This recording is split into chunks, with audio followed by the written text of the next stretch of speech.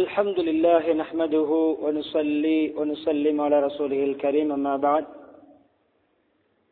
فيقول الله سبحانه وتعالى في القرآن الكريم أعوذ بالله من الشيطان الرجيم بسم الله الرحمن الرحيم يا بني آدم خذوا زينتكم عند كل مسجد وقال أيضا إن الله يحب التوابين ويحب المتطهرين وقال أيضا يا أيها الذين آمنوا كتب عليكم الصيام كما كتب على الذين من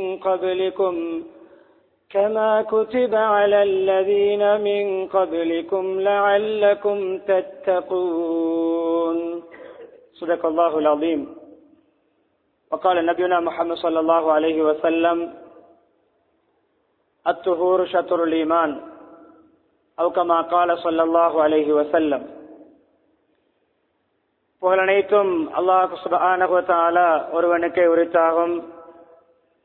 ஸலாத்தும் ஸலாமும் இறுதி நபி முஹம்மது ஸல்லல்லாஹு அலைஹி வஸல்லம் அவர்கள் மீதும் அன்னாரின் வாழ்க்கை வழிமுறைகளை அணுவணுவாக எடுத்து நடந்து உலகத்திலே அல்லாஹுடைய ரிதாவை திருப்தியை சந்தோஷத்தை அடைந்து கொண்ட சஹாபாக்கள், தாபிஊன்கள், தபவு தாபிஈன்கள், முஸ்லிம்கள், மூமின்கள் அனைவர்கள் மீதும் உண்டாவதாக. புனித ஜும்ஆவுடைய கடமை நிறைவேற்றுவதற்காக அல்லாஹ்வின் வீட்டில் ஒன்று கூடியிருக்கும் அல்லாஹ்வின் நல்லடியார்களே, அருமை இஸ்லாமிய சகோதரர்களே, அல்லாஹ் சுப்ஹானஹு வ தஆலா எவைகள் நமது வாழ்க்கையில் எடுத்து நடக்குமாறு ஏவிருக்கிறானோ அப்படியான அல்லாஹ்வுடைய கட்டளைகளை மதித்து ஏற்று நடக்குமாறும், எவைகளை செய்ய வேண்டாம் என்று தடுத்திருக்கிறானோ ஹராமாக்கி இருக்கிறானோ அப்படியான அல்லாஹ்வுடைய தடைகளை ஹராம்களை அல்லாஹ் வெறுக்கின்ற விடயங்களை முற்றுமுழுதாக தவிர்ந்து தக்வாவுடன் வாழுமாறு அடியேனையும் உங்களையும் நான் தக்வாவின் மூலம் வசிய செய்து கொள்கிறேன். இத்தகுல்லாஹ ஹைசுமா குன்தும். கண்ணியமிக்க அல்லாஹ்வின் நல்லடியார்களே, நாம் அன்றாட வாழ்க்கையில் சில விடயங்களை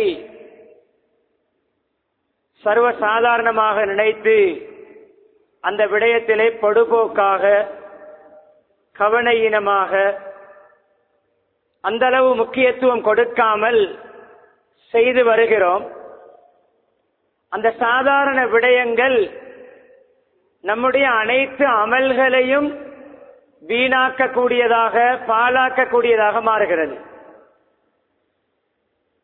நபி ஸல்லல்லாஹு அலைஹி வஸல்லம் அவர்கள் ஒரு கபரை தாண்டி செல்கின்ற பொழுது, இரண்டு கபறுகளை தாண்டி செல்கின்ற பொழுது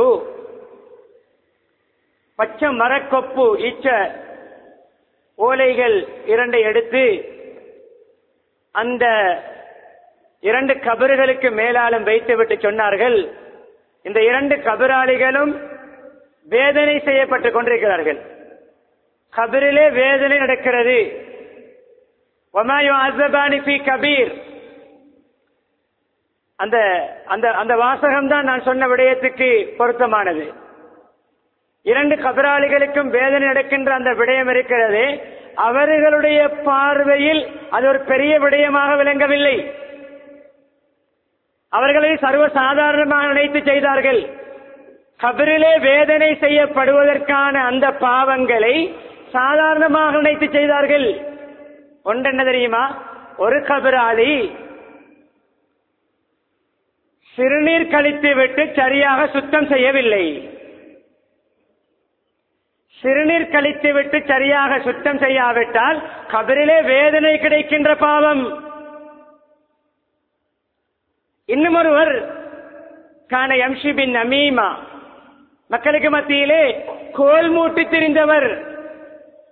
அவர்களை இவர்களோடு இவர்களை அவர்களோடு மூட்டிவிட்டு குத்திவிட்டு கூத்து பார்த்து திரிந்தவர். அது கணக்கில்லாமல் செய்து வந்தார்.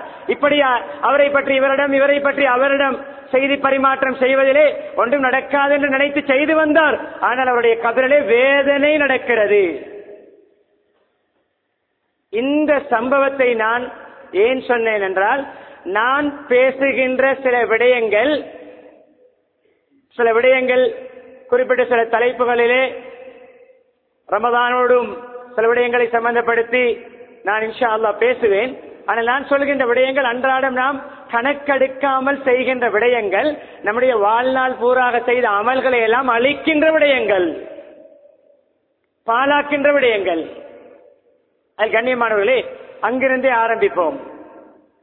சல்மான் பாரிசி ரலியல்லாஹு அன்ஹு அவர்கள் ஒரு முறை சஹாபாக்களுடைய, அவர்களுக்கு பின்னால் வந்த தாபியங்கள், அவருடைய ஒரு கூட்டத்தாரை வைத்து மலசலம் கழித்து வெளிவாசல் தேவையை பூர்த்தி செய்துவிட்டு எப்படி சுத்தம் செய்வதென்று பாடம் நடத்தி கொண்டிருக்கிறார்கள். எங்களுடைய நபி முஹம்மது ஸல்லல்லாஹு அலைஹி வஸல்லம் எங்களுக்கு எல்லா விடயங்களையும் கற்றுத் தந்தார்கள். ஒருவர் சிறுநீர் கழித்து விட்டு வெளிவாசல் தேவையை முடித்துவிட்டு எப்படி சுத்தம் செய்ய வேண்டும் என்றும் படித்து தந்தார்கள் என்று சொல்லும் பொழுது பக்கத்தில் இருந்த யூதர்கள், என்ன இது, இவருடைய நபி இதையெல்லாம் படித்துக் கொடுத்திருக்கிறார், அவர்களுடைய பார்வையில் சாதாரணம், ஏன் கழித்து விட்டு கழுகாமல் துடைத்து விட்டு மாத்திரம் வருகின்ற கூட்டம் தானே அது, சுத்தத்துடைய வாடையும் இல்லாத ஒரு சமூகம் தானே அது, உடம்பில் அடிக்கின்ற துர்நாற்றத்தை பெர்ஃபியூம் அடித்து மறைக்கின்ற கூட்டம் தானே அது, சுத்தம் என்ற அடிப்படையும் இல்லாத கூட்டம், உடம்பும் சுத்தம் இல்லை உள்ளமும் சுத்தம் இல்லை. அவர்கள் சொன்னார்கள், இவருடைய நபி இதெல்லாம் படித்துக் கொடுத்திருக்கிறார் என்று ஒரு அற்பமாக பேசினார்கள். சல்மான் ரலியல்லாஹு அன்ஹு அவர்கள் இன்னும் விரிவாக அந்த பாடத்தை நடத்தினார்கள். எங்களுடைய நபி அதையும் படித்து தந்திருக்கிறார், அது அவ்வளவு முக்கியம், அது அவ்வளவு அடிப்படையான விடயம். எந்த அளவு என்று சொன்னார் கனிம், நம்மிடத்திலே ஒரு விடயத்தை சொன்ன கசப்பா இருந்தாலும் ஏற்றுக்கொள்ள வேண்டும். முந்தைய காலத்திலே அது முறையாக பாவிக்க வேண்டும். அதை பாவித்து விட்டு மஸ்ஜிதுகளுடைய மனசல கூடங்களை, அதனுடைய அந்த கழிவு குழாய்களை அடைக்கின்ற வேலை செய்யக்கூடாது. இந்த கட்டிக்கல் பிடிப்பது, கட்டிக்கல் பரிபூர்ணமான சுத்த முறை அதுதான். சிறுநீர் கழித்து விட்டு இது சர்வ சாதாரணமாக செய்கிறோம். நம்முடைய முழு அமல்களை பாழாக்கின்ற விடயங்கள் சரியாக நடக்காவிட்டால் கால் வீங்க தொழலாம், நெற்றி கருக்க தொழலாம், உம்ரா ஹஜ் செய்யலாம். வுதுவிலே சுத்தத்திலே குறைபாடு என்றால் இரவு பூராக நின்று வணங்கினாலும் ஒரு ரக்காத்தும் ஏற்றுக்கொள்ளப்பட மாட்டாது. சுத்தமில்லை என்றால் முக்கியமான விடயம் கட்டுக்கள் பிடிக்கின்ற அந்த பண்பாடு 99% இல்லாமல் ஆகிவிட்டது. அதற்கு மாற்றீடாக டிஷ்யூ, பிரயாணங்களிலே கற்களை சுமந்து செல்வ சிரமம், டிஷ்யூவை பாவிக்கலாம், அதிலும் அந்த தன்மை இருக்கிறது என்று தற்கால ஆய்விலே அது உறுதிப்படுத்தப்பட்டிருக்கிறது. 100% அந்த கல்லுடைய தன்மை இல்லாவிட்டாலும் அதற்கு மாற்றீடாக நடக்கும். டிஷ்யூ பாவிக்க வேண்டும் தண்ணீரை பாவிக்க முன்னால். எங்களுடைய நபி 3 கற்களை பாவிக்க சொன்னார்கள். 3 கற்கள் கிடைக்காதவர் ஒரு கல்லுடைய 3 பகுதிகளை பாவிக்க சொன்னார்கள். சல்மான் ரலியல்லாஹு அன்ஹு அவர்கள் அந்த மக்களுக்கு இந்த பாடத்தை புகட்டும் பொழுது, ஊட்டும் பொழுது, விவரிக்கும் பொழுது யூதர்கள் திகைத்து வாயடைத்து அப்படியே அவர்கள் கேவலப்பட்டு போனார்கள். அந்த அளவு முக்கியமானதா சுத்தம், அந்த அளவு முக்கியமானது. கண்ணியமானவர்களே,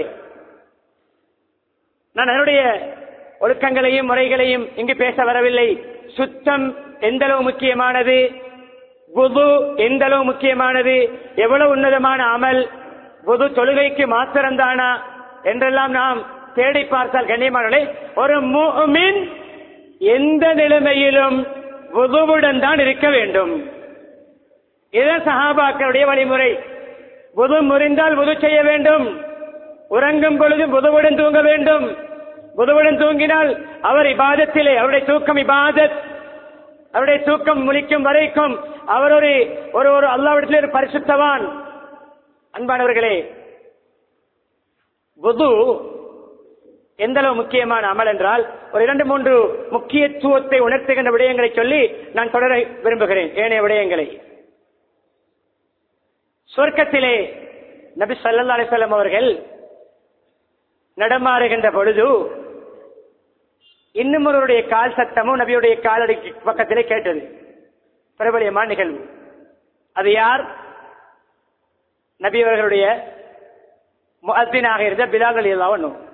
காலடி சத்தம் காலையிலே கேட்கிறார்கள். பல கட்டங்களிலே நபியவர்கள் சொர்க்கத்தை பார்வையிட்டார்கள். காட்சி அளித்தது, சொர்க்கத்தை தரிசித்தார்கள். பிலால், நான் நடக்கும் பொழுது என்னுடைய காலடிக்கு பக்கத்திலே உங்களுடைய காலடி சத்தமும் கேட்கிறது. என்ன அமல் செய்கிறீர்கள் விசேஷமாக? பிரத்யேக அமல் என்ன?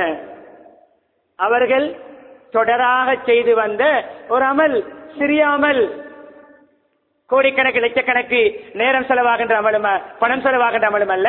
மணித்தியால கணக்கிலே நேரம் செலவாகின்ற அமலும் அல்ல. யா ரசூலல்லாஹ், என்னிடத்தில் அர்ஜா அமல், மிகவும் ஆதரவு வைக்கத்தக்க அமல் என்ன தெரியுமா? வுது முறியும் பொழுதெல்லாம் வுது செய்து கொள்வேன். தொழுகைக்கு மாத்திரமல்ல, எப்பொழுதெல்லாம் வுது முறியுமோ வுது செய்து கொள்வேன். எப்பொழுதெல்லாம் வுது செய்வேனோ தஹியத்துல் வுது, வுதுவுடைய காணிக்கை 2 ரக்காத் தொழுது கொள்வேன். அல்லது அல்லாஹ் எனக்கு அந்த நேரத்திலே என்ன சொல்ல வேண்டும் என்று அல்லாஹ் முடிவெடுத்திருக்கிறான், நாடி இருக்கிறானோ அந்த தொழுகையை தொழுவேன். குறிப்பாக வுதுவுடைய காணிக்கை 2 ரக்காத் தொழுவேன். வாழ்க்கையில் தொழுதிருக்கிறோமா அந்த 2 ரக்காத்தை? வுதுவுக்காக தொழுதிருக்கிறோமா? அப்படி ஒரு தொழுகை இருக்கிறது என்று தெரியுமா? அது சாதாரண தொழுகை அல்ல, நபி அவர்களோடு சேர்ந்து சொர்க்கத்தில் நடக்க வைத்த தொழுகை. நபியருடைய காலத்துக்கு பக்கத்திலே காலட்டு வைக்க நடக்கும் பாக்கியத்தை பிலால் ரலியல்லாஹு அன்ஹு கொடுத்த தொழுகை வுதுவுக்கு பின்னால் 2 ரக்காத் தஹியத்துல் வுது. அந்த அளவு முக்கியம். வுது செய்கிறோம், எத்தனையோ துவாக்கள் வந்திருக்கின்றன. எந்த துவாவை யார் ஓதினாலும் ஷஹாதத்து கலிமா முதலாவது சொல்ல வேண்டும். ஷஹாதத்து கலிமாவுக்கு பின்னால் ஏனைய துவாக்கள் தொடர வேண்டும். ஷஹாதத்து கலிமா பிரதான துவா. அந்த வுது ஷஹாதத்து கலிமா பல கட்டங்களிலே, பல இடங்களிலே, பல தடவைகள் சொல்வோம். பல்லாயிரக்கணக்கான தடவை சொல்வோம், பல லட்சக்கணக்கான தடவை சொல்லி இருப்போம். ஆனால் கண்ணியமானவர்களே, வுதுவுக்கு பின்னால் சொல்கின்ற ஷஹாதத்து கலிமாவுக்கு தனி மதிப்பு. வுதுவுடைய பரக்கத்தால் வுதுவுக்கு பின்னால் சொல்கின்ற ஷஹாதத்து கலிமாவுக்கு என்ன தெரியுமா பாக்கியம்? ஒருவர் வுது செய்துவிட்டு அஷ்ஹது அல்லா இலாஹ இல்லல்லாஹ் வ அஷ்ஹது அன்ன முஹம்மதன் அப்துஹு வ ரசூலுஹு அல்லது அஷ்ஹது அன்ன முஹம்மதர் ரசூலுல்லாஹ் என்று சொன்னார். சிறப்பை பாருங்கள், சிறப்பை பாருங்கள், வுதுவுடைய பரக்கத்தை பாருங்கள். வுதுவுக்கு பின்னால் ஷஹாதத்து கலிமாவுடைய பாக்கியத்தை பாருங்கள். அவருக்கு சுவர்க்கத்துடைய, கண்ணியமானே, சுவர்க்கத்துடைய 8 வாசல்களும் திறக்கப்படும். அவர் எந்த வாசலால் விருப்பமோ நுழையலாம். வுதுவுடைய பரக்கத், சுத்தம் ஈமானின் பாதி என்பதை இப்படியான ஹதீஸினூடாக விளங்கலாம். சுவர்க்கத்துக்கு எந்த வாசலாலும் நுழையலாம் என்று அவருக்கு பொது அனுமதி கிடைக்கின்ற ஒரு பாக்கியம்தான் வுது. வுதுவுக்கு பின்னால் ஷஹாதத்து கலிமா. யாருக்குத்தான் இந்த 2ம் தெரியாது? எத்தனை பாக்கியங்களை இழந்து விட்டோம். வாழ்க்கையிலே வுதுவுக்கு துவா கொண்டு ஓதுகிறோமா? வுது செய்யும் பொழுதும் பேச்சு, வுது செய்து முடித்த பிறகும் பேச்சு, சப்பலை வந்து நிற்கும் பொழுதும் பேச்சு, இக்காமத்து சொல்லும் பொழுதும் பேச்சு, இமாம் தக்பீர் கட்டிய பிறகும் பேச்சு. நம்முடைய துவாக்கள் இதுதான். மக்களோடு பேசுவதும் உரையாடுவதும் தான் நம்முடைய இபாதத்துடைய துவாக்கள். அன்பானவர்களே, அதே போன்று நபி ஸல்லல்லாஹு அலைஹி வஸல்லம் அவர்கள் சஹாபாக்களுடைய அனைத்து விடயங்களையும் உற்று நோக்குவார்கள். அதில் குறிப்பாக மஸ்ஜிதுக்குள்ளே நடக்கின்ற அமல்களிலே ஒவ்வொரு உறுப்பாக பார்ப்பார்கள். பாருங்கள் சம்பவத்தை. ஒருவர் வுது செய்து விட்டு வருகிறார், நோட் பண்ணுவார்கள். வுது செய்து விட்டு வந்து சஃபில் தக்பீர் கட்ட தயாராகிறார். தக்பீர் கட்ட தயாராகும் பொழுது நபி அவர்களுடைய வுதுவுடைய உறுப்புகளை பார்க்கிறார்கள். அவருடைய வுதுவுடைய உறுப்புகளிலே குதிகாலிலே அல்லது கால் பாதத்திலே ஒரு ஹதீஸில் ஒரு நாணயத்துடைய அளவு, ஒரு நாணயம், ஒரு ரூபாய் நாணயத்துடைய அளவு என்று வைத்துக் கொள்ளுங்களேன், அந்த அளவு தண்ணீர் பற்றிருக்கவில்லை. 99.99% அல்லை 99% கழுக வேண்டியதெல்லாம் கழுகி இருக்கிறார். 1% 2% 5% விடுபட்டிருக்கிறது. பரவாயில்லை, அல்ல மன்னிப்பான். எல்லா உறுப்புகளையும் கழுகினார் தானே, இது பரவாயில்லை என்று விடவில்லை. சொன்னார்கள், சகோதரரே, போய் உங்களுடைய வுதுவை மீட்டு விட்டு வாருங்கள், நீங்க சரியாக வுது செய்யவில்லை. அஹ்சின் வுதுஅக், நீங்களுடைய உங்களுடைய வுதுவை மீட்டுங்கள். குதிகாலிலே இன்னும் ஒரு ரிவாயத்திலே மிஸ்ல குஃபர், ஒரு நகத்துடைய அளவு, ஒரு விரலின் நகத்துடைய அளவு தண்ணீர் படவில்லை. நீங்கள் சென்று வுதுவை சரியாக செய்துவிட்டு வாருங்கள். நீங்கள் சரியாக வுது செய்யவில்லை. சிலருடைய குதிகால் கழுகி படுவதே இல்லை. அப்படியே தெப்புக்கு நேராக மேல் பாதத்தை பிடிப்பது, 2 புரட்டு புரட்டுவது, அப்படியே காலை துடைப்பது வருவது. எத்தனை வருடங்களாக தொழுகிறோம், வுது செய்யலையா? அந்த தொழுகை ஒன்றுமே ஏற்றுக்கொள்ளப்படாது. கவனமாக இருப்போம். ஒரு பிரயாணம் அவர்கள் நாங்களும் போய்கொண்டிருந்தோம். வுது செய்யக்கூடிய சந்தர்ப்பம், சஹாபாக்குடைய வுதுக்களை நபியவர்கள் நோட்டமிட்டார்கள். எல்லா வுதுவுடைய உறுப்புகளை நோட்டமிட்டார்கள். குதிகாலை குறிப்பாக பார்த்தார்கள். சிலர் குதிகாலை கழுகும் விடயத்திலே பொடுபோக்காக செயல்பட்டார்கள். குதிகால்களை கழுகும் விடயத்திலே அவர்கள் சரியாக செயல்படவில்லை, கழுகவில்லை. சொன்னார்கள் நபி ஸல்லல்லாஹு அலைஹி வஸல்லம், வயலுன் வயலுன் லில் அகாபி மினன் நார். குதிகால்களை சரியாக கழுகாதவர்களுக்கு கேடு உண்டாகட்டும், நாசம் உண்டாகட்டும், கணக்கில்லாமல் வுது செய்கின்றவர்களுக்கு இழிவு உண்டாகட்டும். இது எங்க வந்த வார்த்தை தெரியுமா? ஃபவைலுல்லில் முஸல்லீன். இப்படி பொடுபோக்கான தொழுகையாளிகளுக்கு கேடுதான். வயலுள்ளி குல்லி ஹுமஸத்தில் லுமஸா. கோல் மூட்டி புறம்பேசி மக்களுக்கு மத்தியிலே மூட்டிவிட்டு கோல் மூட்டி புறம்பேசி மக்களை குறை பேசி தெரிகின்றவர்களுக்கு கேடு, அழிவு, நாசம். அந்த வயல் என்ற வார்த்தையை வுது செய்யும் பொழுது குதிகாலை கவனமாக கழுகாதவர்களுக்கு நபி அவர்கள் பாவித்திருக்கிறார்கள். எங்கிருக்கிறது எச்சரிக்கை? எனவே வுது சீராகாமல் வேறு எந்த இபாதத்தும் சீராகாது. இதை இத்தோடு நிறுத்திக் கொள்கிறேன். தொழுகைக்காக நிற்கிறோம். ஆரம்பத்திலே ஒரு குர்ஆன் வசனத்துடைய ஒரு பகுதியை ஓதினேன். யா பனி ஆதம், ஆதமுடைய மக்களே, ஹுது ஸீனதகும் இந்த குல்லி மஸ்ஜித். நீங்கள் அல்லாஹ்வுடைய மாளிகை ஒவ்வொன்றுக்கும் செல்லும் பொழுது உங்களை அழகாக அலங்கரித்து சுத்தமாக அழகாக வாருங்கள். இந்த அழகான ஆடைகளை, நல்ல ஆடைகளை, நல்ல பிரகாசமான ஆடைகளை, நல்ல பெருமதியான ஆடைகளை எதற்கு வைத்திருக்கிறோம்? நல்ல பங்கன்களுக்கு, நல்ல முக்கியமான விழாக்களுக்கு, நல்ல முக்கியமான மக்களுக்கு மத்தியிலே என்ன கவர்ச்சியாக அழகாக செல்வதற்கு வைத்திருக்கிறோம். மஸ்ஜிதுக்கென்று 1-2 ஆடைகளை வைத்திருக்கிறோம். மன்னிக்க வேண்டும், அது கழுகுவதே வாரத்துக்கு ஒரு தடவை சிலர் மன்னிக்க வேண்டும் சொல்வதற்கு.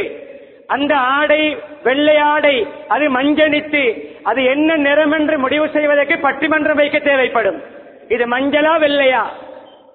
உண்மை இதுதான். அல்லாஹ்வுடைய மாளிகைக்கு நாம் கொடுக்கின்ற மதிப்பு, தொழுகைக்கு கொடுக்கின்ற மதிப்பு, புக்கி போன பேடாகிய அழுக்கு பிடித்த ஆடை எதற்குது? இது பள்ளிக்கு போடுற ஆடை. கண்ணியமானவர்களே, அழகான ஆடை, புதிய ஆடை, சுத்தமான ஆடை, இஸ்லாமிய ஆடை எதற்கு வைக்க வேண்டும்? அல்லாஹ்வோடு பேசும் பொழுது அணிவதற்கு, அல்லாஹ்வோடு உரையாடும் பொழுது அணிவதற்கு, அல்லாஹ்வுடைய மாளிகைக்குள் வருவதற்கு, மலக்குமாருடைய சூழலுக்கு வருவதற்கு, ரஹ்மத் மழை பொழிவது போன்று பொழிகின்ற இடத்துக்கு வருவதற்கு, மன்னிப்பு கிடைக்கின்ற இடத்துக்கு வருவதற்கு. கண்ணியமான மஸ்ஜிதிலே ஒரு தொழுகையை தொழுதுவிட்டு இன்னும் ஒரு தொழுகை எதிர்பார்த்திருக்கும் பொழுது தொழுகையாளி என்ற நன்மை எழுதப்படுகின்ற அமலுக்குத்தான் அழகான சுத்தமான ஒழுக்கமான ஆடை அணிய வேண்டும். சிலருடைய முன்சப்பில் நிற்கின்றவருடைய ஆடையே பின்சப்பில் இருக்கின்றவருடைய தொழுகையை பாத்திலாக்கும். அதில் எழுதியிருக்கின்ற வசனங்கள், அதில் போடப்பட்டிருக்கின்ற டிசைன்கள். தயவு செய்து நான் ஒன்றை ஊண்டி சொல்லிக் கொள்கிறேன். இந்த டிசைன் போட்ட ஆடைகளை கூட மஸ்ஜிதிலே தவிர்த்து கொள்ளுங்கள், தொழுகையிலே தவிர்த்து கொள்ளுங்கள். ஒரு எழுத்து, 2 எழுத்து, 2 வாசகம். அதே போன்று கனிமனை இந்த புதிதாக ஒரு வகையான துணி வந்திருக்கிறது. இந்த நியூஸ் பேப்பர் போன்றது, நியூஸ் பேப்பர் போன்ற அந்த வடிவிலே ஒரு ஆடை வந்திருக்கிறது. அதில் எழுதப்பட்டிருக்கின்ற வாசகங்களை எல்லாம் எப்பொழுதாவது ஒரு நாள் உட்கார்ந்து வாசித்தோமா? நான் பயணம் போகும்பொழுது முன்னால் போகின்ற ஒருடைய முதுகிலே இருந்த அந்த துணியுடைய ஒரு வாசகத்தை வாசித்தேன். அது என்ன தெரியுமா வாசகம்? உலகத்திலே உயர்ந்த சமூகம் யூத சமூகம். நான் வாசித்தேன், ஆங்கிலத்தில் போடப்பட்டிருக்கிறது. வேடான உலகத்திலே உன்னதமான உயர்ந்த ஸ்தானத்தில் இருக்கின்ற சமூகம் யூத சமூகம். இதை அணிந்து போகிறான் லா இலாஹ இல்லல்லாஹ் முஹம்மது ரசூலுல்லாஹ் சொன்ன முஸ்லிம். யூதரை விளம்பரப்படுத்துகிறான். தேவையா இது? அங்கு சிலைகளை பற்றி, இணை வைப்பை பற்றி, இஸ்லாத்துக்கு மாற்றமான, குரானுக்கு மாற்றமான, குரானுடைய மொழிபெயர்ப்புடைய ஏதாவது ஈமானுக்கு மாற்றமான வாசகங்கள் மேலிலே சுமந்து போகக்கூடிய நிலைமை ஏற்பட நம்முடைய பணத்தை கொடுத்து குஃபருக்கும் ஷிர்க்குக்கும் நாம் விளம்பரம் செய்கின்ற, பாவங்களுக்கு விளம்பரம் செய்கின்ற இந்த அநியாயம் தேவையா? என்னது எதற்கின்றா இந்த டிசைன்கள்? ஆண்களும் தான் பெண்களும் தான் எல்லோரும் அணிகிறோம்.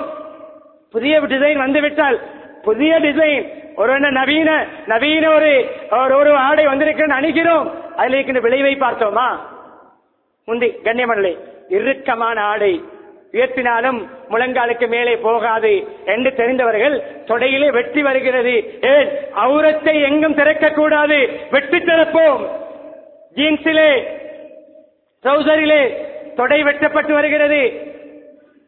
முந்தைய காலத்திலே பிச்சைக்காரர்களைத்தான் அந்த கோலத்திலே பார்த்தோம். இன்று கோடீஸ்வரரை அந்த கோலத்திலே பார்க்கிறோம். கோடீஸ்வரருடைய மகன் பிச்சைக்காரன் அணிகின்ற கிழிந்த ஆடை போன்று அணிந்து கொண்டு போகிறான். ஏன் நவீன யுகமாம். அவுரத்தை திறந்து தொடை முழங்காலுக்கும் தொப்புளுக்கும் இடைப்பட்ட இந்த பகுதியை அத்தியாவசியம், சிகிச்சை, மருந்து, வைத்தியம், அதே போன்று இப்படியான அவசிய தேவை இல்லாமல், அதே போன்று கணவனுடைய மனைவியுடைய இப்படியான அனுமதிக்கப்பட்ட விடயங்கள் இல்லாமல் வேறு எங்கும் திறக்கக்கூடாது. ஜம்பரோடு தொழுகிறோம். ஸ்போர்ட் செய்கின்ற அந்த ஸ்போர்ட் ஜேர்சியோடு தொழுகிறோம். என்ன இது? அல்லாஹ் அந்த அளவு உங்களுடைய உள்ளத்தில் சீப்பாகி விட்டானா? அந்த அளவு மஸ்ஜித் கேவலமாகி விட்டதா? அந்த ஸ்போர்ட் ஜம்பரோடு போவீர்களா? கல்யாண மண்டபத்துக்கு போவீர்களா? அதிகாரிகளுடைய காரியாலயங்களுக்கு அந்த டிரெஸ்ஸோடு உங்களுடைய வீட்டுக்கு வருகின்ற விசிட்டர்ஸ்மார்களை வரவேற்பீர்களா? சாதாரணமாக ஒரு வீட்டு வைபவத்துக்கு கூட திரிக்கோற்றும் ஆம் கட்டும் அடித்து போவீர்களா? அல்லாஹ்வுடைய மாளிகை எவ்வளவு கேவலமா? அல்லாஹ் அவ்வளவு உங்களுடைய பார்வையில் அவமரியாதைக்குரியவனா? சிந்திப்போம். தொழுகையாளியை பார்த்தால் அல்லாஹ்வுடைய ஞாபகம் வர வேண்டும். இன்று நடிகர்களுடைய ஞாபகம் வருகிறது, மன்னிக்க வேண்டும். விளையாட்டு வீரர்களுடைய ஞாபகம் வருகிறது, ரவுடிகளுடைய ஞாபகம் வருகிறது. ஆடை மன்னிக்க வேண்டும். சொல்ல வேண்டிய விடயம் சொல்லாவிட்டால் யார் சொல்வது? தொழுகையாளியை பார்த்தால் ரவுடிசன் ஞாபகம் வரக்கூடாது. தொழுகையாளியை பார்த்தால் நடிகர் ஞாபகம் வரக்கூடாது. தொழுகையாளியை பார்த்தால் அல்லாஹ்வுடைய பயம் வர வேண்டும். அப்படியான ஆடை அணிந்து கொண்டுதான் மஸ்ஜிதுக்கு வர வேண்டும். சிலருடைய தொழுகை ருக்குவிலே பாத்தில், முதலாவது ரக்காத்துடைய ருக்குவிலே பாத்தில். இன்னும் சிலருடைய தொழுகை சுஜூதிலே பாத்தில். எப்படி தெரியுமா? தனிமையில் இருக்கும் பொழுது கூட அதை திறக்க கூடாதென்று வர்ணிக்கப்பட்ட அவுரத் ருக்குவிலே வெளியாகும். பின் சொப்பில் இருப்பவருக்கு முன் சொப்பில் இருப்பவருடைய இடுப்பு பகுதியை பார்த்தால் அவருக்கு ஏதேதோ மனதிலே ஓடும். அவ்வளவு தெளிவாக சொல்ல மாட்டேன். கண்ணியமான இடம் அந்த அளவுக்கு கண்ணியமானவர்களே, மறைக்கப்பட வேண்டிய உறுப்புகளை சப்பில் நின்று கொண்டு காட்டுகிறோம். இடுப்பு அவ்வளவு லூசாக கொடுத்திருக்கிறோம். ஆனால் கரண்டை காலுக்கு கீழே பாதையை கூட்டிக் கொண்டு போகிறது அந்த ட்ரௌசர், அந்த ஜீன், அந்த டெனிம், அந்த சாரம். அதே போன்று கரண்டைக்கு கீழே அணிந்து தொழுகின்ற தொழுகை கூட கேள்விக்குறி. ஹதீஸுடைய விளக்கங்களை கருத்து வேறுபாடு இருந்தாலும் தொழுகையுடைய பரிபூர்ண நன்மை இஸ்லாமுடைய கருத்து கரண்டைக்கு கீழே ஆடையை இழுபட்டுக் கொண்டு தொழக்கூடிய தொழுகையை அல்லாஹ் ஏற்றுக்கொள்ள மாட்டான். ஆண்களுடைய விடயத்திலே கரண்டைக்கு கீழால் தொழுகையில் மாத்திரமல்ல எந்த கட்டத்திலும் கரண்டைக்கு கீழால் ஆண்கள் ஆடை அணியக்கூடாது. கண்ணியமானவர்களே, அப்படி அணிவதே பெருமை மேலதிகமாக வர தேவையில்லை. அணிவதே பெருமைதான். ஜாபிர் இப்னு சுலைம் ரலியல்லாஹு அன்ஹு அவர்கள் வருகிறார்கள். கரண்டைக்கு கீழே ஆடை, கரண்டை அந்த முட்டுக்கு கீழே ஆடை தங்கிக் கொண்டிருக்கிறது. என்ன இது? நரகத்துடைய அடையாளம். சொன்னார்கள், யார் சொல்ல, எனக்கு பெருமை இல்லை. யார்? சஹாபி ரலியல்லாஹு அன்ஹு சான்றிதழ் பெற்றவர்கள். எனக்கு பெருமை இல்லை யார் சொல்ல? சொன்னார்கள் நபி அவர்கள், பெருமை வேறாக வர தேவையில்லை, இப்படி அணிவதே பெருமைதான். உங்களுக்கு பெருமை மேலதிகமாக வர தேவையில்லை, இப்படி அணிவதே பெருமை. அடுத்த கண்ணியமானவர்களே, ஆடை ஒழுக்கங்களிலே அவுரத் தொழுகையிலே விளங்கினால் தொழுகையுடைய நிபந்தனைகளில் ஒன்று அவுரத் தக்பீர் கட்டியது முதல் சலாம் கொடுக்கும் வரை காற்று கடிபட்டு கடலோரத்தில் தொழுகிறோம், காற்று படமாக வீசுகிறது, காற்று கொஞ்சம் ஆடையை அப்படியே உயர்த்தியது, உடனே மறைத்துக் கொண்டோம், மன்னிப்பு. இப்படியான ஏனைய காரணிகள் மூலம் எமர்ஜென்சியான விடயங்கள் மூலம் அவுரத் தரப்படும் பொழுது உடனே மறைத்துக் கொண்டால் மன்னிப்பு. நாம ஆடையை பணித்து உடுத்து, இடுப்பை லூசாக உடுத்து, அதே போன்று பெனியனை ஷோட்டாக உடுத்து, அந்த தொப்புளுக்கு நேராக சிலனிக தொப்புளுக்கு முற்பகுதி விளங்காவிட்டால் போதும், அதற்கு நேராக கண்ணியமர் தொப்புளுக்கு நேரால் ஒரு பெல்ட்டை நாங்கள் வைத்து பார்ப்போம் என்றால், அந்த தொப்புளுக்கு நேராக ஒரு கோடை நாங்கள் வட்டமிடுவோம் என்றால், அதற்கு கீழே உள்ள பகுதிகள் வெளியாகும் என்றால் அந்த இடத்தில் அந்த ரக்காத்தில் அவருடைய தொழுகை பாத்தில். எத்தனை தொழுகை பாத்திலாக்கிவிட்டோம்? நம்முடைய பணத்தால், நம்முடைய பணம் கொடுத்து வாங்கிய ஆடையால் தொழுகைக்கு ஆப்பாகின்ற, தொழுகையை பாலாக்குகின்ற இந்த ஆடைகள் தேவையா? இப்படி அணிய வேண்டுமா? அன்பானவர்களே, திருத்துவோம். அடுத்த கண்ணியமானவர்களே, ஒழுக்கம் இஸ்லாத்திலே முக்கியமானது. ஒழுக்கம் இஸ்லாத்திலே முதன்மையானது. சஹாபாக்கள் நபியவர்களுடைய நபியவர்கள் தன்னை பற்றி கூட சொல்லும் பொழுது, அத்தபனி ரப்பி ஃபஅஹ்ஸன தஅதீபி, என்னுடைய ரப்பு எனக்கு நல்லொழுக்கம் கற்பித்துள்ளான். நபியவர்கள் சொல்கிறார்கள், எனக்கு என்னுடைய அல்லாஹ் இரட்சகன் நல்லொழுக்கம் கற்பித்துள்ளான். எனவே இதெல்லாம் ஒழுக்கம். எப்படியான ஒழுக்கம்? அந்த ஒழுக்கம் மிஸ் ஆகும் பொழுது, தவறும் பொழுது நம்முடைய இபாதத்தே பாலாகின்ற, அழைகின்ற அந்த நிலைமை உண்டாகும். இப்பொழுது நான் கண்ணியமானவர்களே, சில தினங்களிலே ரமதானை எதிர்நோக்கி இருக்கிறோம். அல்லாஹ் கடந்த கால ரமதான்கள் போன்று எந்த நெருக்கடிகளும், எந்த தொந்தரவுகளும், எந்த கடுபிடிகளும் இல்லாமல் சுதந்திரமாக அல்லாஹ்வை தாராளமாக வணக்க வழிபாடுகளில் ஈடுபட்டு அல்லாஹ்வுடைய திருப்தி அடைகின்ற அனைத்து அமல்களையும் நமக்கு அல்லாஹ் இலேசாக்கி தருவானாக. கண்ணியமானவர்களே, ரமதானை பற்றி எதிர்காலங்களில் பேசப்படும். நான் பிரதானமாக 3 விடயங்களை முன்வைக்கிறேன். ஒன்று, ரமதான் அது இபாதத்துடைய மாதம். இன்னும் ஒன்று, ரமதான் அது ஷஹருல் முஆசாத், உதவி ஒத்தாசை, பிறருக்கு கருணை காட்டுகின்ற மாதம். இறுதியாக அதிகமானவர்கள் ரமதானில் தான் ஜகாத்து கொடுக்கின்ற அந்த பழக்கம் இருக்கிறது. அதையும் நான் சுருக்கமாக விரிவாக சில முக்கியமான விடயங்களை இப்பொழுது நான் சொல்ல தயாராகிறேன். எனவே இதே விழிப்புணர்வை நீங்கள் இறுதி வரைக்கும் பேணிக் கொள்ளுங்கள். அன்பானவர்களே, நபியருடைய இபாதத், நபியர்கள் தொழுதார்கள் ஹத்தா தவர்ரமத் கதவா. சுருக்கமாக விடயங்களை, பிரதான விடயங்களை சொல்லித் தொழுகிறேன். விரிவாக பேசப்படும். இப்பொழுது நியத்து வைப்போம். நின்று வணங்குவார்கள் கால் பாதம் வீங்கும் வரை. வீங்க தேவையில்லை, வலிக்க வலிக்க தொழுதேன் என்று ஒரு நாள் தொழுகை தொழிருக்கிறோமா? கால் வலித்தால் உட்கார்ந்து விடுவோம். தராவியில் இருக்கலாம், கியாமில் இருக்கலாம், வலித்தவுடன் அமர்ந்து விடுவோம். இல்லாவிட்டால் ஓதி முடித்து இமாம் ருக்குவுக்கு போனவுடன் ஓடி போய் தக்பீரை கட்டி சேர்ந்து கொள்வோம். நம்முடைய தொழுகையுடைய ஸ்டைல். ஊரிலே 10 மஸ்ஜித் இருக்கிறது. எந்த மஸ்ஜிதிலே ஹை ஸ்பீடுடைய வேகத்திலே எக்ஸ்பிரஸ் வேயிலே பயணிக்கின்ற அந்த ஹை ஸ்பீட் வாகனம் போன்று மிக குயிக்காக அரை மணி நேரத்திலே 40 நிமிடங்களிலே எக்ஸ்பிரஸ் தராவி எங்கு நடக்குமோ அங்குதான் சப்புகள் அதிகம், அங்குதான் மக்கள் அதிகம்.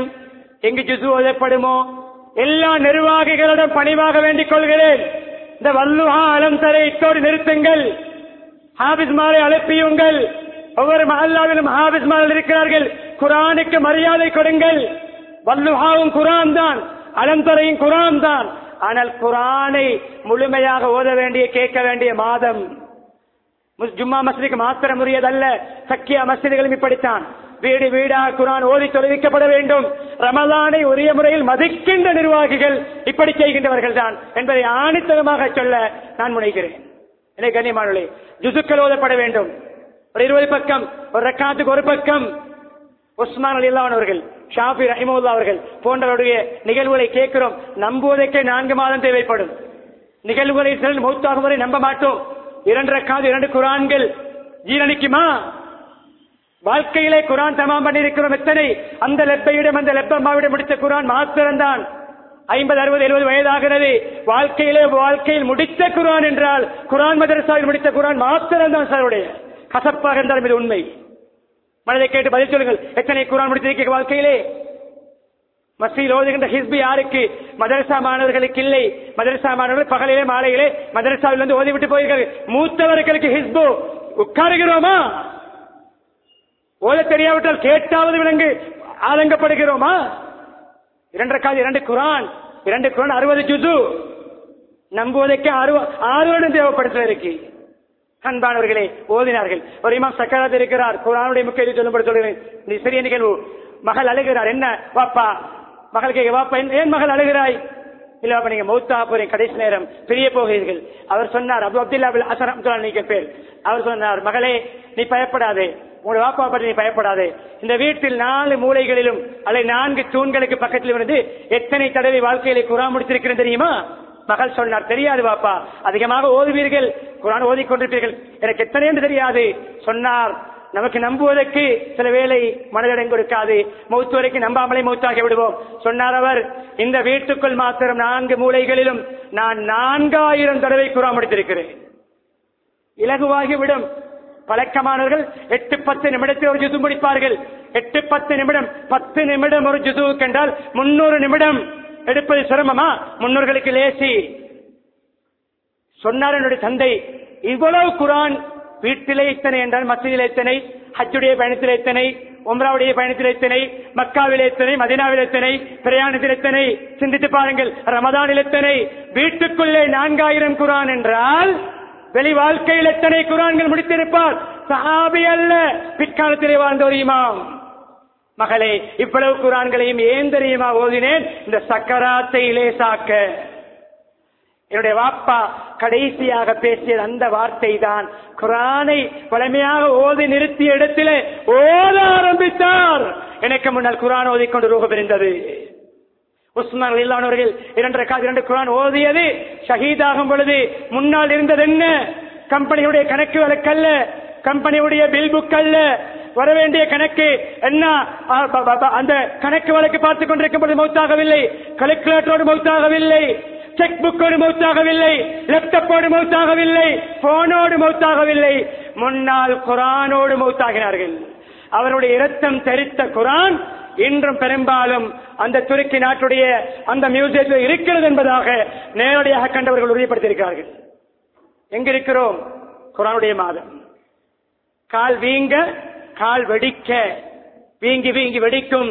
நம்முடைய காலம் வெடிக்கும். புட்பால் விளையாடி சண்டை பிடித்து எக்ஸிடென்ட் பட்டு மேலிருந்து கீழே பாய்ந்து கால் வெடிக்கும். காரணம் வேறு. நபியருடைய கால் வெடித்தது தொழுகையிலே நீண்ட நேரம் நின்றதால். கால் வீங்கினாலே மஸ்ஜிதுக்கே வரமாட்டோம். நம்முடைய இமாம் அதிலே கவனம் செலுத்துங்கள். இபாதத்திலே முவாசாத், கொடுக்கும் மாதம், எடுக்கும் மாதம் அல்ல, கொடுக்கும் மாதம். உயர்ந்த கையாக செயல்பட வேண்டிய மாதம். இடது கைக்கு தெரியாமல் வலது கை கொடுக்கின்ற மாதம்.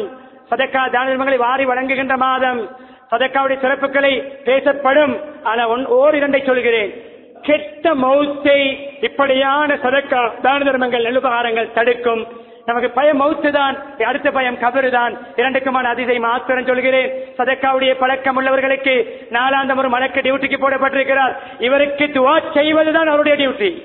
செலவழிப்பவருக்காக துவா செய்வது மாத்திரம்தான் அவருடைய டியூட்டி. இன்னும் ஒரு மலைக்கு நியமிக்கப்பட்டிருக்கிறார்.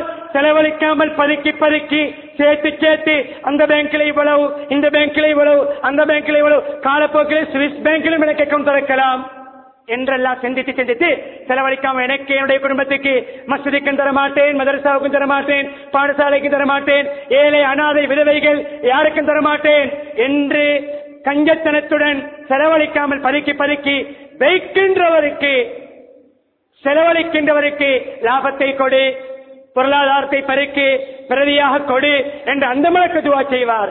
இந்த மலக்குடைய டியூட்டி பத்துவா. துவாவுக்கு ஒரு மலைக்கு, பத்துவாவுக்கு ஒரு மலைக்கு. செலவழிக்காதவரை லொஸ்ஸாக்கு, செலவழிக்காதவரை லொஸ்ஸாக்கு. மலக்குடைய பத்துவா நிச்சயம் கபூலாகும். லொஸ்ஸாகின்றவர்களிலே ஒரு சாரார் ஜக்காத்திலும் சதக்காவிலும் தில்லு முள்ளு செய்தவர்கள் என்பதை அவர்களுடைய மனது அவர்களுக்கு சொல்லும். தீய மரணங்களை தடுக்கும், இறைவனின் கோபத்தை தணிக்கும். மூன்றாவது, கபிரிலே இந்த குளிர்மை இருக்கிற நம்ம கூலில் இருக்கிறோம். பண்டாரவளை ஜும்மா மஸ்ஜிதிலே அழகான ஒரு கிளைமேட்டிலே நாம் குளிர்ந்த காற்று வீசுகின்ற நிலைமையிலே அமர்ந்திருக்கிறோம். இப்படி ஏசி ரூமில் தூங்குவது போன்று கபிரிலே குளிரூட்டப்பட வேண்டுமா? சதக்காவுடைய வாசலை திறங்கள். ஹதீஸ், இன்ன சதகா லதுத்ஃபிஉ அன் அஹ்லிஹா ஹர்ரல் குபூர். சதக்கா தான தர்மங்கள் கொடுக்கின்ற தனவந்தர்களை விட்டும் கபருடைய உஷ்ணத்தை தடுக்கும். உஷ்ணம் போனால் என்ன வரும்? குளிர்மை. கபரிலே ஏசி ரூம் போன்று தூங்க வேண்டுமா? சதக்காவுடைய வாசலை திறங்கள். அது எப்படி? பல வழிகள் இருக்கின்றன. அது மஸ்ஜிதினூடாக இஃப்தார் செய்விக்கின்ற நன்மை. கண்ணியமானவர்களே, மஸ்ஜிதுகளிலே எல்லா மஸ்ஜிதுகளிலும் இஃப்தாருக்கான ஒரு வேண்டுகோள் விடுக்கப்படும். 10,000 ஒரு மஸ்ஜிதிலே, 15,000, 20,000, 30,000, 35,000, 40,000, சில மஸ்ஜிதுகளில் 1,00,000. பிரதானமான நகரங்கள் இருக்கின்ற மஸ்ஜிதில் 1,00,000 செலவழிக்கிறார்கள். அந்த அளவு பிரயாணிகள், அந்த அளவு இஃப்தாருக்கு மக்கள் வருகிறார்கள். நாளாந்தம் கண்ணியமானவர்களே, ஒரு 100 பேர், 10 பேர், 50 பேர் இஃப்தாருக்குரிய பொறுப்பை எடுத்து அந்த செலவை கொடுப்போம் என்றால் எத்தனை பேர் இஃப்தார் செய்தார்களோ அவர்களுக்கு கிடைக்கின்ற அனைத்து நன்மை போன்றது இஃப்தார் ஏற்பாடு செய்தவருக்கு கிடைக்கும். ஹதீஸ். சஹாபாக்கள் கேட்டார்கள், யார் சொல்லுங்க, எங்களுக்கு வசதி இல்லை, யார் சொல்லலாம், இந்த ரொட்டி, கறி, ஆட்டிறைச்சி இப்படியா கொடுப்பதற்கு வசதி இல்லையே. சொன்னார்கள், உங்களில் ஒருவர் தண்ணீர் சில மடரை கொடுக்க வசதி இல்லையா? தண்ணீர் போத்தலை எனக்கு வசதி, 50 ரூபாயுடைய 500 ml 500 மில்லி லிட்டர் தண்ணி போத்தல், ஒரு 100 தண்ணி போத்தல் நான் வாங்கி தருகிறேன், கொடுங்கள். தண்ணீர் தான் எனக்கு வசதி. அந்த தண்ணீர் கொடுத்தாலும் அந்த நோம்பாளியுடைய நன்மை போன்று கிடைக்கும். இதையும் இத்தோடு நிறுத்திக் கொள்கிறேன். இதுவே போதும். அன்பானவர்களே, கடந்த கால ரமதான் முடிக்கின்ற நேரம், இன்னும் 2-3 நிமிடங்களை முடித்துக் கொள்கிறேன். கடந்த ரமதான்கள் இன்னும் நிலைமை சீராகவில்லை. கோடீஸ்வரர்களுக்கே, லட்சாதிபதிகளுக்கே இன்னும் நிலைமை சீராகவில்லை. இன்னும் செலவு பாரம், குடும்ப பாரம்.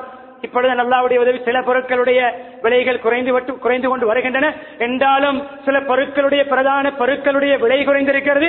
அந்த பொருளால் உற்பத்தி செய்யப்படுகின்ற அந்த பொருள் கூட்டப்பட்ட விலையிலே அப்படியே இருக்கிறது. உதாரணங்களை பேரோடு சொல்வேன், நேரமிடம் கொடுக்காது. உதாரணமாக கோதுமை மா. அந்த கோதுமை மாவால் செய்யப்படுகின்ற உற்பத்தி பொருட்களுடைய விலை இன்னும் குறைக்கப்படவில்லை. கோதுமை மாய் 450, 560 கிலோ போகும் பொழுது என்ன விலைக்கு நீங்கள் அந்த உற்பத்தி பொருட்களை விற்றீர்களோ, 200 லட்சத்துக்கு கோதுமை மா இறங்கி இருக்கும் பொழுது நீங்கள் அதே விலைக்கு விற்பது உங்களுடைய மனசாட்சி உங்களுக்கு இடம் தருகிறதா? கல்லஞ்சமா? உங்களுடைய உள்ளம் என்ன கல்லாகிவிட்டதா? ஏன் கூட்டினால் பாய்ந்து விழுந்து கூட்டுகிறீர்கள்? ஏன் குறைந்தால் குறைப்பதில்லை?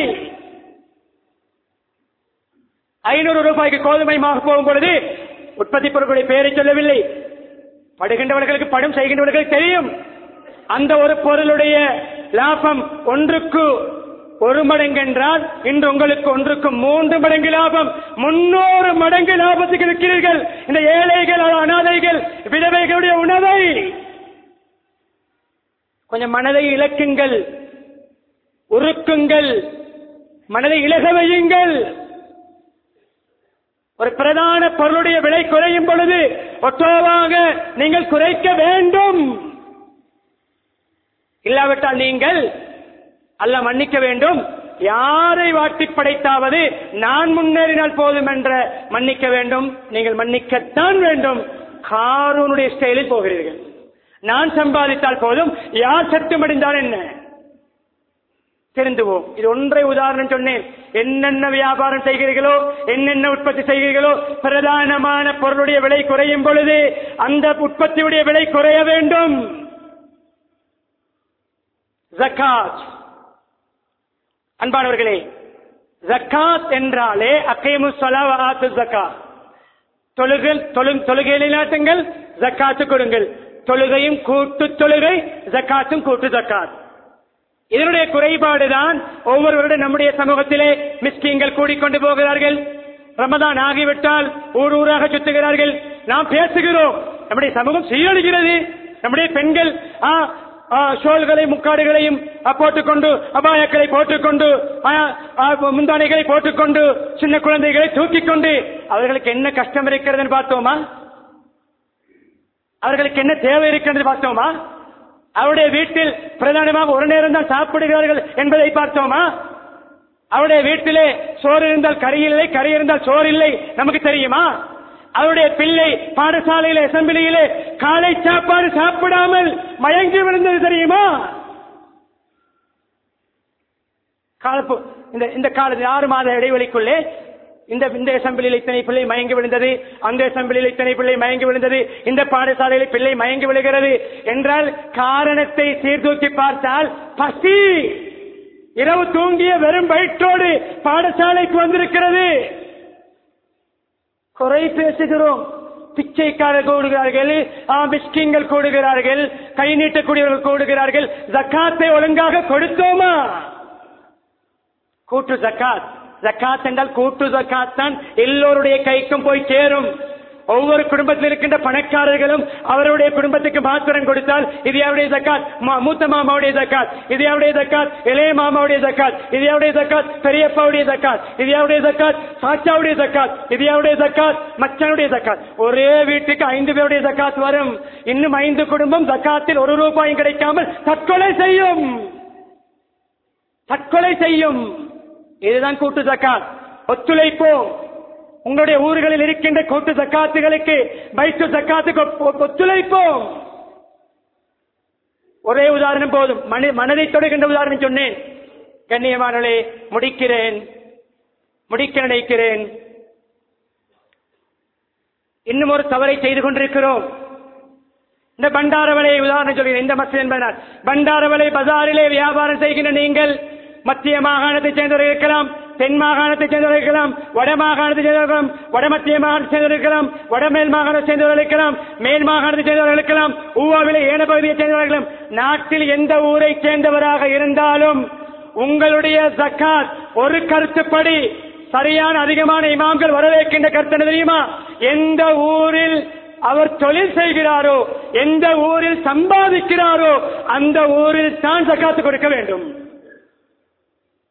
பண்டாரவளை மக்களிடம் சம்பாதித்து பண்டாரவளை மக்களுக்கு ஒரு 10% ஜக்காத்தையாவது கொடுக்காமல் உங்களுடைய ஊருக்கும் உங்களுடைய குடும்பங்களுக்கும் எங்கெங்கோ ஜக்காத்து கொடுத்தால் 100க்கு 100 பண்டாரவளையிலே வியாபாரம் செய்கின்றவர்கள் பண்டாரவளை மக்களுக்கு அவர்களுடைய ஜக்காத்து கொடுப்படாமல் 100க்கு 100 வேறு பக்கத்துக்கு கொடுக்கப்படும் என்றால் இமாம்களுடைய ஆய்வின் முடிவு அந்த ஜக்காத் ஏற்றுக்கொள்ளப்படுவதிலே கேள்விக்குறி.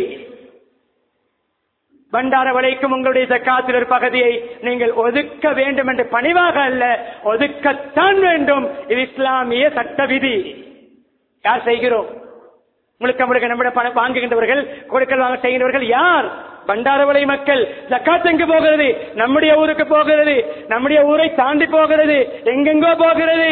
பண்டாரவளையிலே வியாபாரம் செய்கின்றவர்கள், சம்பாதிக்கக்கூடியவர்கள் பண்டாரவளைக்கும் ஒரு பகுதியை ஒதுக்கினால் தப்பித்துக் கொள்ளலாம். எனவே அல்லாஹ் சுப்ஹானஹு வ தஆலா பேசப்பட்ட விடயங்களை நம்முடைய வாழ்க்கையிலே 100க்கு 100 யார் யாருக்கு என்னென்ன விடயங்கள் தேவையோ அதை எடுத்து நடந்து அல்லாஹ்வுடைய திருப்தியை அடைந்து சுத்தம் பேணக்கூடியவர்களாக, இபாதத்தில் பேணுதலுள்ளவர்களாக, ரமதானை சிறப்பிக்கக்கூடியவர்களாக, சதக்கா ஜக்காத்திலே மிக பக்குவமாக நடக்கக்கூடியவர்களாக நம்ம அனைவரையும் மாற்றுவானாக.